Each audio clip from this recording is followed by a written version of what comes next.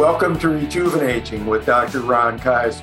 This is the podcast designed to help you lead your life enthusiastically today, tomorrow, and every other day. I am your host, Ron Kaiser, positive health psychologist, keynote and TEDx speaker, and also author of the triple award-winning book, Rejuvenating, The Art and Science of Growing Older with Enthusiasm. My website is the Mental Health Gym. It's your source of all kinds of information regarding positive psychology, rejuvenating, goal-achieving psychology, which is what I developed, and all kinds of things related to wellness. It's also a place that you can be in touch with me and where you can even suggest future guests for the podcast. As listeners of the podcast know, my goal is to bring you on a weekly basis varying guests who are not only outstanding in their field, but also lead their lives with enthusiasm and have different ways of helping us to become the best versions of ourselves. And in that regard, we have a really special treat in store for us today. We are going to be talking with Kute Blackson, who is a speaker and transformational coach, a national best-selling author who has a previous book called You Are the One and has a new book, The Magic of Surrender, which is published by Penguin Random House. Kute has been featured on The Larry King Show, Dr. Drew, NPR, and many other media events. He's a member of the Transformational Leadership Council, a select group of 100 of the world's foremost authorities in the personal development industry. He's the winner of the 2019 Unity New Thought Walden Award. And Kute's mission is simple: to awaken and inspire people across the planet to access inner freedom, live authentically, and fulfill their true life's purpose. I guess I have to apologize that he has such a simple goal. I like to have the listeners have someone who has more lofty goals, but I think this will have to do.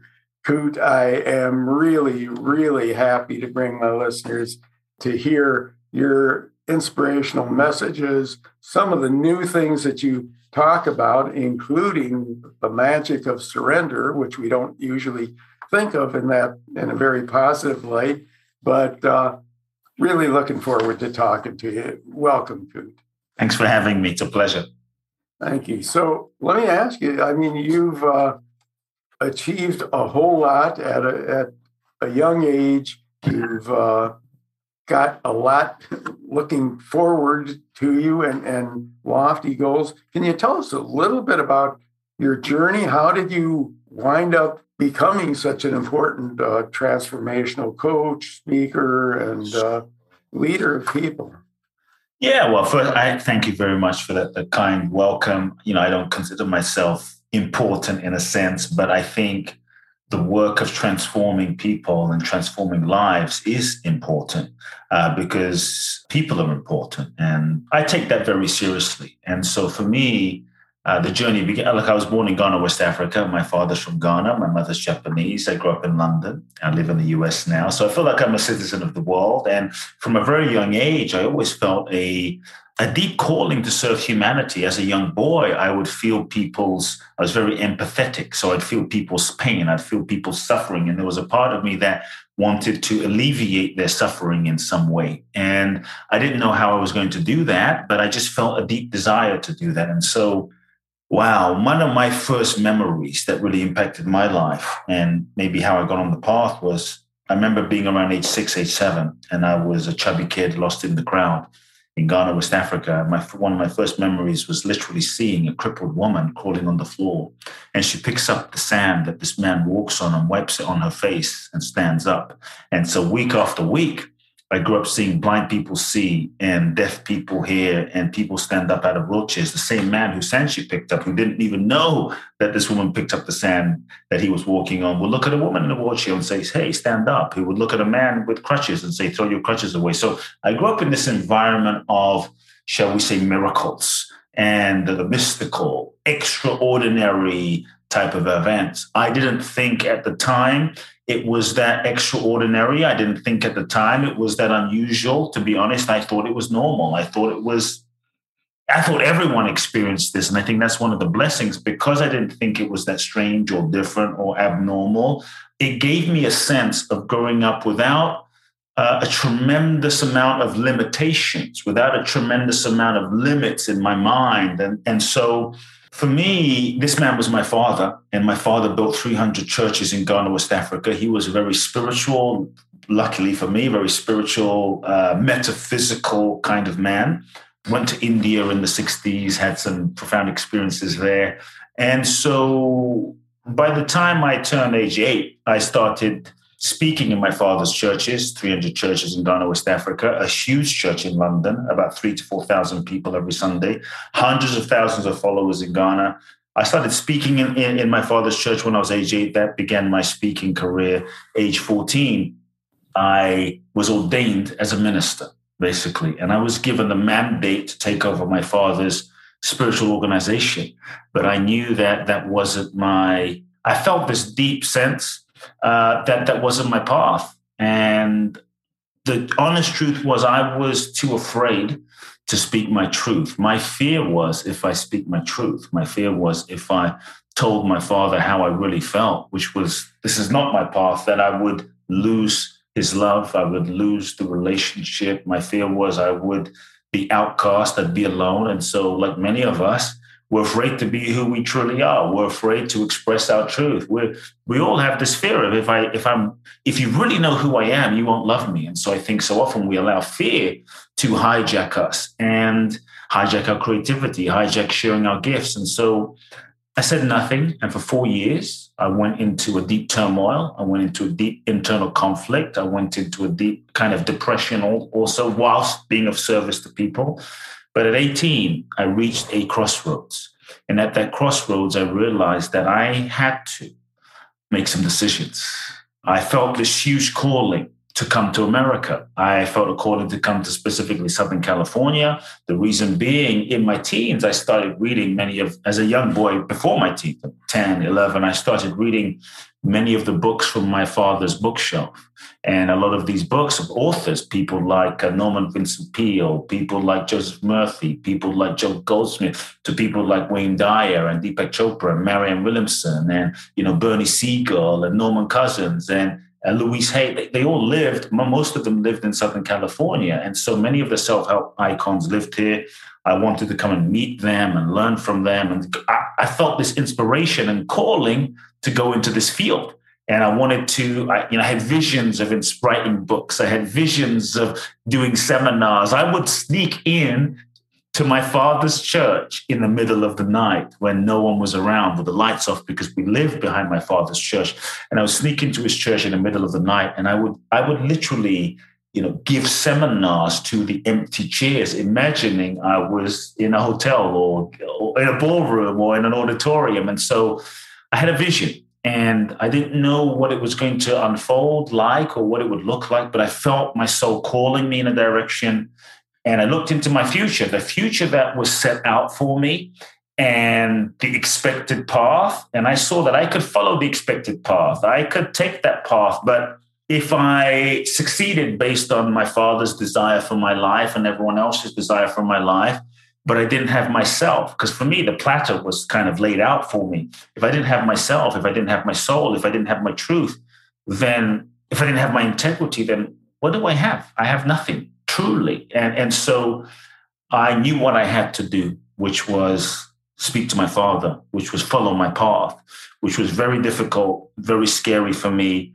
18, I had the conversation with my father, told him I'm not taking over. That was the beginning of my path. That was the beginning of my trajectory. Cut a long story short, I ended up winning a green card in the green card lottery. And that's what brought me, it's crazy as it sounds, but that's what brought me to the US with 2 suitcases. I knew no one in the country, landed in Los Angeles, an 18-year-old kid with a dream and a dream to inspire people. And then I went and found many of the mentors and the teachers and the authors that I read about, studied with some of them, learned from some of them, then started traveling the world. And I went to Thailand, studied with monks. I went to Israel, studied with rabbis. ended up walking the Camino in northern Spain, 800, 900 kilometers, ended up in India. And that's what really broke me open to another level of my own truth, my own self. And it was really through that experience that I wanted to help people in the way I'm doing. At that time, one-on-one. And I started one-on-one, and that evolved and that grew and that expanded to one-on-one and one-on-5 and one-on-10. And the evolution kept growing until it was larger groups and books, and now my second best-selling book. And it's been an amazing journey of growth, and step by step, but it's been an amazing journey of growth. That's the nutshell. That's a fascinating story.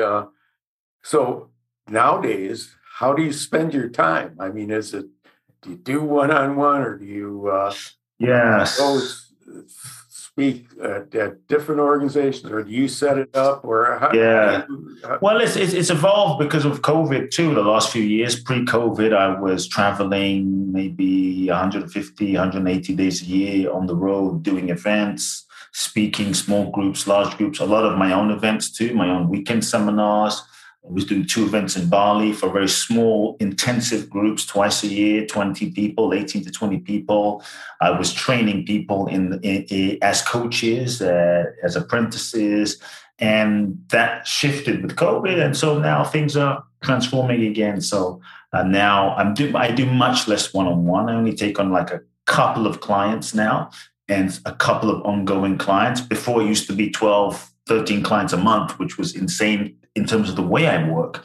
But now for me, the vision is mainly through events and online and digital products. And it's just continues to evolve. So, but I love it. I really love the opportunity to impact people. So that's kind of the structure of how you live and work and so on. What can you give us the Cliff Notes version of your philosophy? What is it that you're doing that, whether other people are doing it or not, but what is that's unique? Okay, so people will often say, what do you do? Are you a coach? I say, no, I'm not a coach. I uncoach people. I uncondition people. I untrain people. I unteach people, because I believe that at the core, we are all already whole, perfect, and complete. We are true infinite beings at our core. And so for me, the process in my work is about helping people become aware of their conditioning, whether it's one-on-one, small groups, large groups. I create experiential processes that help people become aware of their conditioning so that we can peel away the layers of conditioning that prevent us from living and being in touch with our natural, true, authentic essence. And so the work is really an unconditioning process, because look, from the moment we're born as children, we are born free. If you look at a child is in touch with their innocence. A child is in touch with their pure aliveness. A child is in touch with their intuition. A child is in touch with their own authentic nature, their own authentic selves. A child will jump on a table and sing and dance and cry and run naked. It doesn't care how it looks. It's not wondering, am I fat? What do you think? It's not self-conscious. A child will hug a stranger. It's not taught this person's right, this person's wrong. It's not so closed and heartbroken and hardened by life. A child will sing. It doesn't care if it can't sing like Frank Sinatra or Barbra Streisand. It just sings and it's just fully free.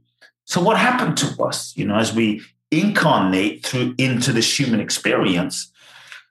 We're born, we meet our parents. Our parents are just doing the best that they can do based on their upbringing, their conditioning, their childhood, their grandparents, ancestors. And so we're born into a preset pattern of conditioning. And we all have some level of dysfunction in our family, trauma, and we have to go through this as human beings. And so as children, maybe dad had mental health issues. Mom was an alcoholic. Maybe they were fighting all the time, physical, mental, emotional abuse. Perhaps they were great people, and maybe they just didn't know how to meet our emotional needs, so to speak. And so 2 things happen, and this is really the nature of my work. We get conditioned, and it's often that we end up living inside of that conditioning, and we're not truly conscious and aware. So the first thing is we begin to shut down, disconnect as children. We're experiencing our family life and system, and we learn to shut down, disconnect, not feel. Shut down, disconnect, not feel, in order to function, survive, and deal with the pain. And we shut down, disconnect, not feel, and we suppress emotion, layers of emotion build up. And before you know it, all of the unfelt, unprocessed feelings and emotion, those layers begin to cover up our authentic expression, begins to cover up the true essence of our light and our freedom and our joy and our aliveness from expressing. And also we start contorting ourselves into a kind of shape where we hold on and learn to control so that we don't feel the pain of what's going on around us. And then we go through life in this pattern, in this shape, so that we don't feel the pain of what's going on around us. And so this way of being may have worked for us when we were 5, but often at 15, at 20, at 25, at 30, at 40, this way of being that we learn to self-protect ends up getting in the way of our ability to love, our ability to be free, our ability to feel truly alive. Then as children, we learn a way of being in order to go into the world, this way of being that is about, well, who do I need to be in order to be loved? Who do I need to be in order to be loved and validated by mom and dad? And for me, I learned to be the preacher's kid, the good son, the perfect one, the all-A student, the responsible one, the appropriate one. So we start developing all of these roles and these masks and these personas in order to fit in order to get love, in order to get validation. And we often end up betraying parts of ourselves in order to get love, validation, approval, and to avoid pain. And so before you know it, we get contorted into this kind of conditioned shape, this conditioned pattern that we hold so tightly onto. It gets reinforced by society and life around us. We think that version of ourselves that we've become is who we are, but it's not really who we are. It's just the conditioned version of ourselves that we've become. And so what I really help people do, I don't just inspire people. I don't just motivate people. I don't just, give people the inspiration. I help people free themselves from the pattern of their conditioning so that they can be in touch with the true, authentic nature of what they have always been, but perhaps lost touch with. And so, that's the core. Many times we think we're free, but the degree to which we're conditioned is the degree to which we're not free. And so for me, my work is about helping people become conscious and aware, and then taking people through a step-by-step process of becoming free so that they can live that in the world and manifest from that place. Really, really interesting and fascinating. I'm a big believer in prevention. I'm wondering if somebody is sitting there listening to this podcast, and instead of being an old guy like me as a young parent of a child, so what you're saying makes a lot of sense. How can we avoid raising a child who then has to get unconditioned? Yes, that's this is why I think the job of being a parent is perhaps the most important job of all, because as a parent, you are shaping the consciousness of a being, a life form that will go out and live the world based on some of the patterns of what you've taught them. And so to all the parents out there, I would say you have the most important job in the world. What you do and how you raise a kid will impact humanity. You're changing humanity in that act. Okay, so what I would say is I think as a foundation, I don't know if it's possible to not condition a child. Just the fact of being human, just to take some of the pressure off the parents, just the fact of being human, I think we're souls and we incarnate into this human experience in order to learn, to grow and evolve. And we all have our own lessons in some way. And because this human 3D duality dimension called life isn't perfect, I don't think it's possible to be condition free. We incarnate because there's lessons we have to learn. And so even if our parents are perfect and we're there all the time, we're going to have some issues. And even if they weren't there, we're going to have some issues. So either way, we're going to have some issues. So I just encourage parents to really do your best. I'm not going to say be good enough, but do your best, because even if you're the perfect parent, your kids are going to have some issues. They're probably going to be in therapy going, my dad and mom was there too much. They were overprotective. They were too much. And so as human beings, we're going to have stuff, and part of life and the human experience for us as humans is to work through that stuff. That's the process of life. As parents, here's what I always encourage. Obviously, do your best. Be kind.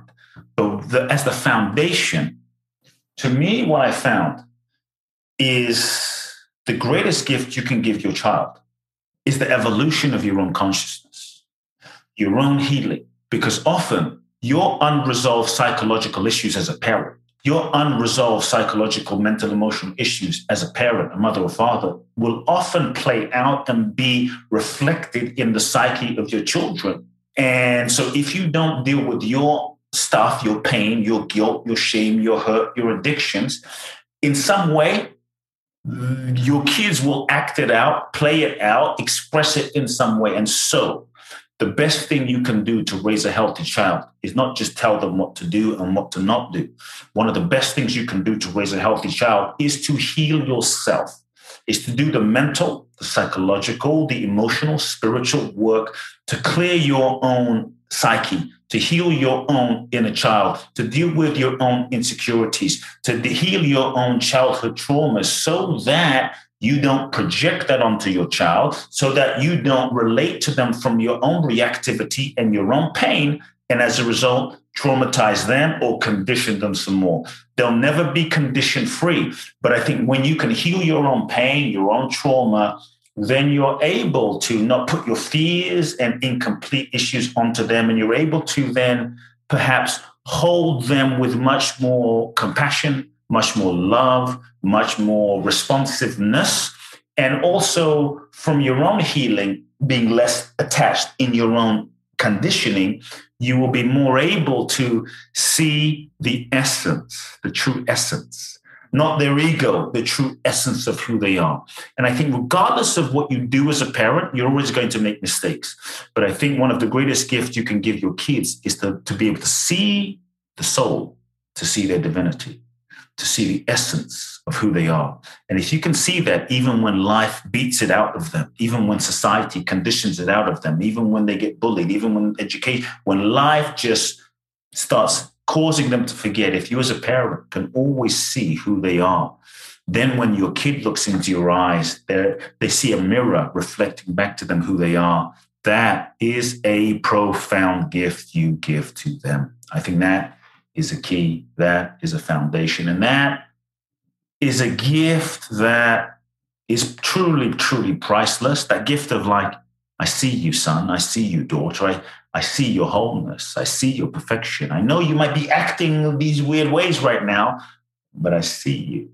And then you help them remember who they are, even when they forgot. That's the key.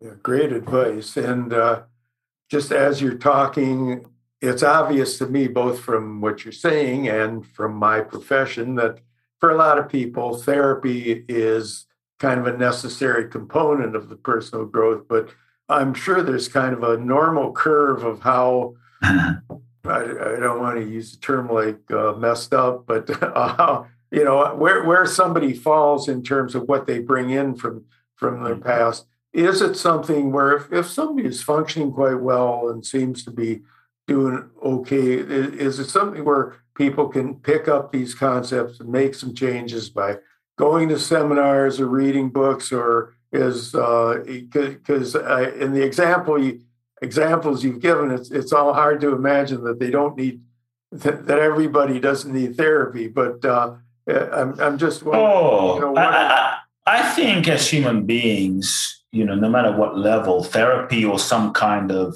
guidance, coaching, as a coach, is helpful because many times the eyeball can't see itself.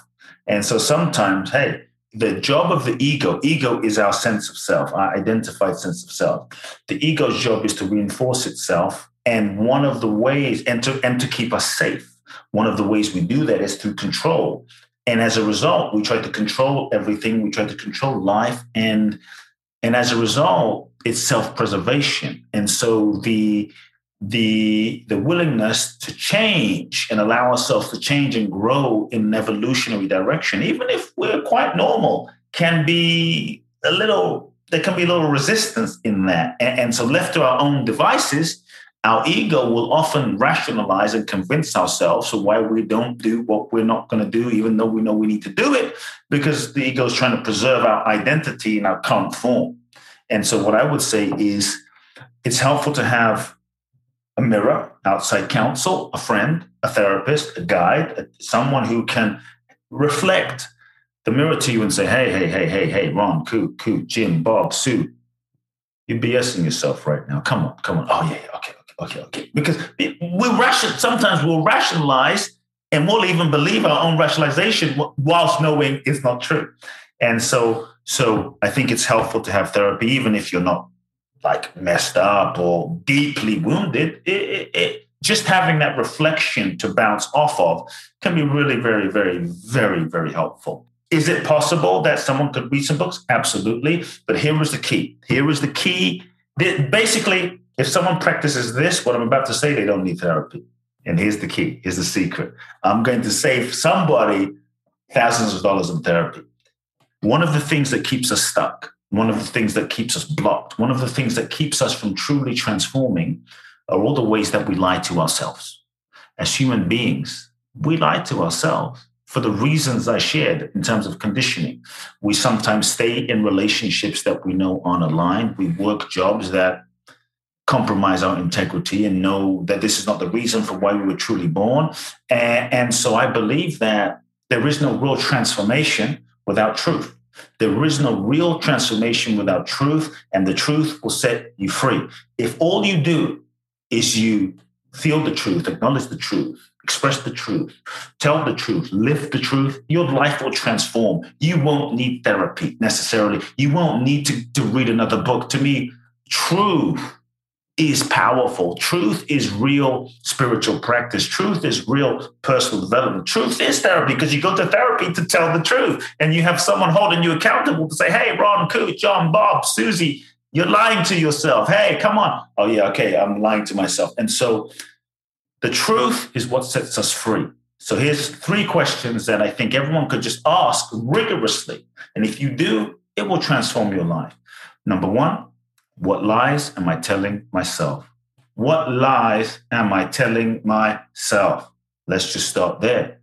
What lies am I telling myself? And now that can be scary sometimes, because sometimes we allow ourselves to get confused and not truly acknowledge the lies, because we're afraid if I tell myself the truth, then I might have to do something about it. We're often afraid of the consequences. So we're like, I'm confused. I don't really know what's true. I believe there's a part of us that knows everything, because at the deepest level, we are everything. We're connected to everything, and we know deep down.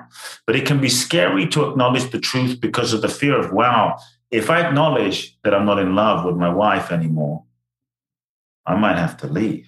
And that's scary. So I'm just not sure. If I acknowledge that I hate my job, I might have to leave. And that's scary. So I'm kind of confused. We play this game of confusion. If I acknowledge what my purpose is, I might have to take action and go live it. And so that's kind of scary. And so I would rather be confused. I don't know what my purpose is, because now if I don't know what my purpose is, I can always stay in the confusion, in the security zone, and have the future fantasy of possibility and hope of what my purpose could be if I stay in confusion. And so what lies am I telling myself? What am I pretending to not know? Freedom isn't free. Sorry to say, freedom requires that we tell the truth. Freedom requires that we let go of what's no longer aligning, what's no longer serving the fears, that those addictions, those patterns we've been holding on to. Freedom requires that you give up what's no longer a match, what's no longer aligned. So I would ask everyone, if you're serious about being free, what is it that you need to give up? What is it that you've been holding on to that's not working? So what lies am I telling myself? What am I pretending to not know? And what is the cost of lying to myself? What is the cost? When we lie to ourselves, it's painful. When we lie to ourselves, it's meant to be painful. That pain is a blessing. The pain is a gift. The pain is trying to tell us something. The pain is showing us where we're not living in alignment. The pain is giving us feedback so that we can course correct and rearrange ourselves. The pain is something we have to listen to. The challenge is, as human beings, and this is why therapy is helpful or accountability is helpful, because the challenge is when we feel pain, we tend to numb it, distract ourselves, hide it, suppress it, drink it away, sex it away, drug it away, smoke it away, work it away, shop it away so that we don't have to feel it. That just perpetuates it. And so if we can, thirdly, if we can ask ourselves, what is the cost of the lie? And if we can let ourselves feel the pain, feel the burn, let the pain burn inside. And it might sound like, I hate my job. Ouch, feel that. I'm no longer in love with my wife. Oh, that's scary. Let me just breathe that in and feel that and just let that marinate inside. That's where the transformation begins. We're often afraid to do that, but if you can do that, life starts changing. Feel the pain and let that begin a process. Even if you don't take action, momentum starts.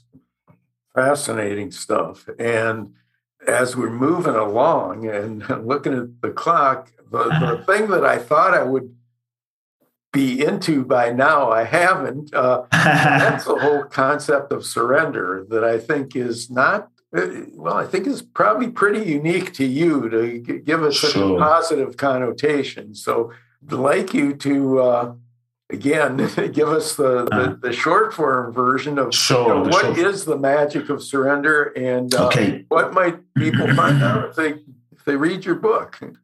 Yeah, well, first, this was not the book I thought I was going to write. So I had to surrender to the book that was seeking to be written and not the book I thought I should write. That was a whole process in and of itself. I had to surrender to the book about surrender and allow the book to come through. That was a very humbling process. What I will say is, in our culture today, I believe that surrender is the most powerful thing that we can do. I think surrender is the key to freedom, the password to freedom, the key to manifestation.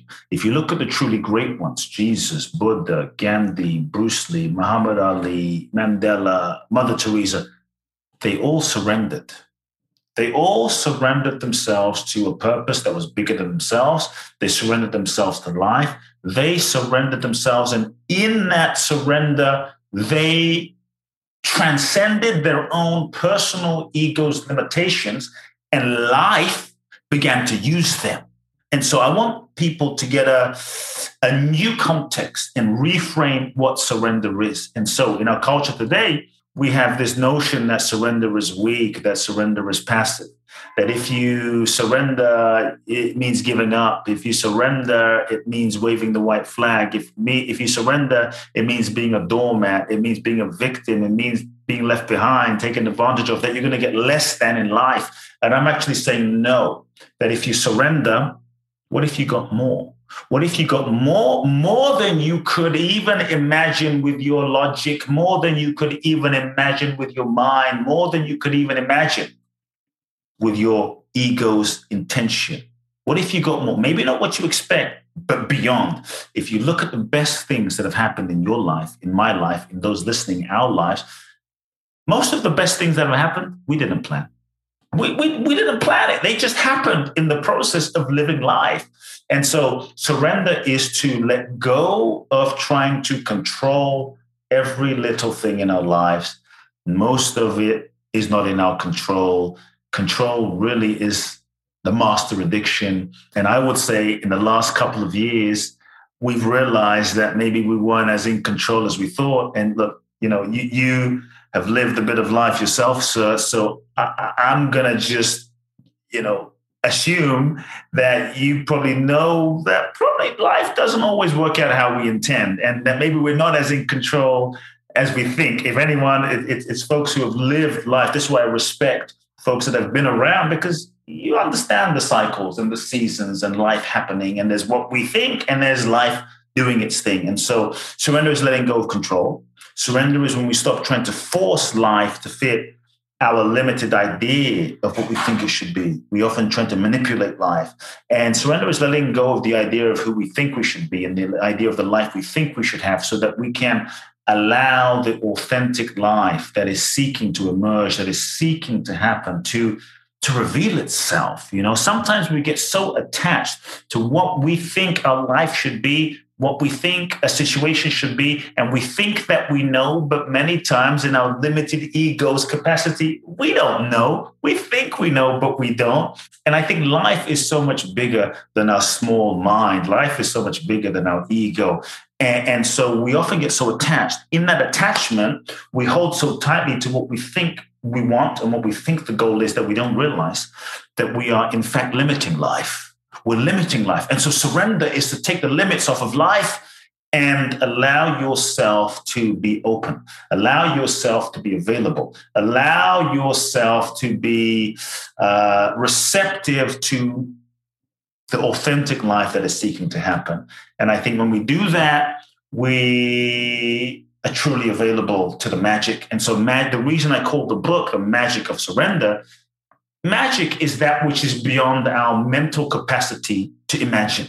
Magic is beyond our limited. So I'm not talking about like a David Copperfield magic. I'm talking about epic, amazing. And so when I ask people, do you want more magic in your life? Everybody says yes, but very few of us were willing to surrender. It's like, I want the magic, but I want to hold on to my old relationship. I want the magic, but I want to hold on to who I was. I want the magic, but I want to keep eating donuts and Big Macs and milkshakes. And it doesn't work that way. And so I'm saying, if you want more magic, the password is surrender.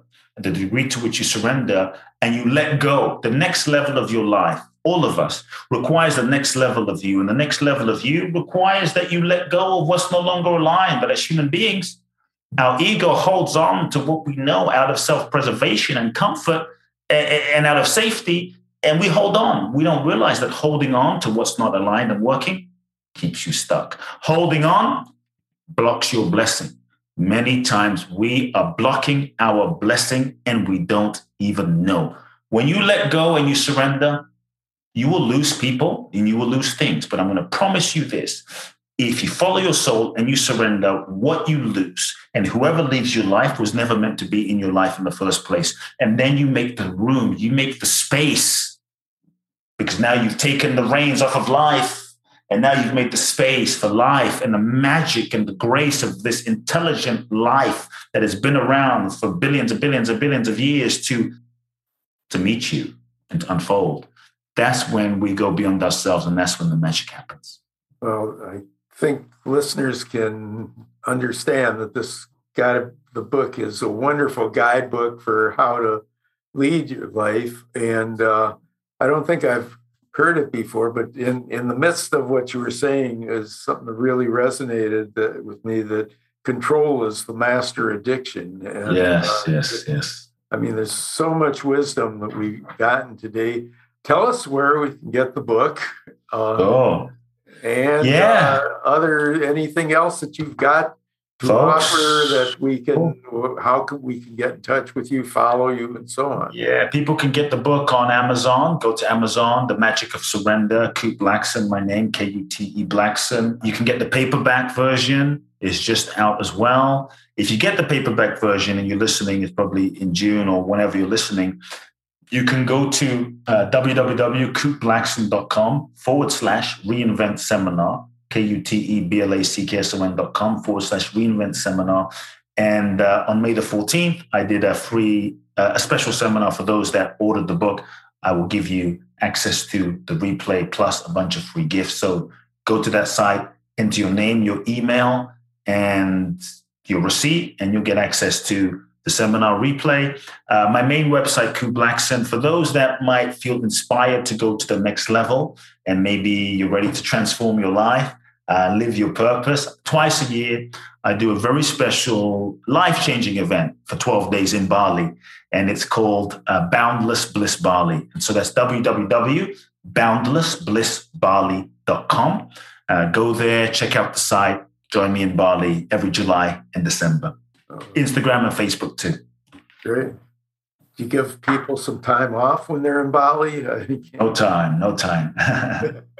I mean, there's so much that you've got to offer, Kurt. Thank you.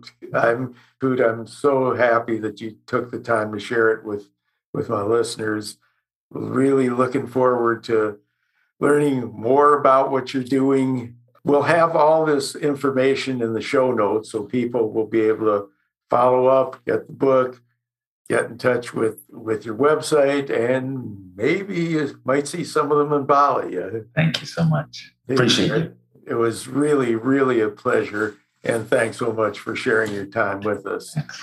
And this brings to the end another episode, and a really exciting one, of Rejuvenating with Dr. Ron Kaiser. Want to thank you all for listening. Want to thank Kute Blackson for his terrific contributions. Please, if you enjoyed it, not only re-listen to it, but tell your friends about it, have them download, rate, review the podcast, and you do the same. And of course, visit the website, mentalhealthgym.com, and be back next week. You know the quality of the guests that we get, so let's keep it going, and let's become the best versions of ourselves with all that we gain on a weekly basis. Thanks very much, everybody. Enjoy the week. Think about surrendering and process this information, and we'll see you next week. Stay safe out there and have a great time this week.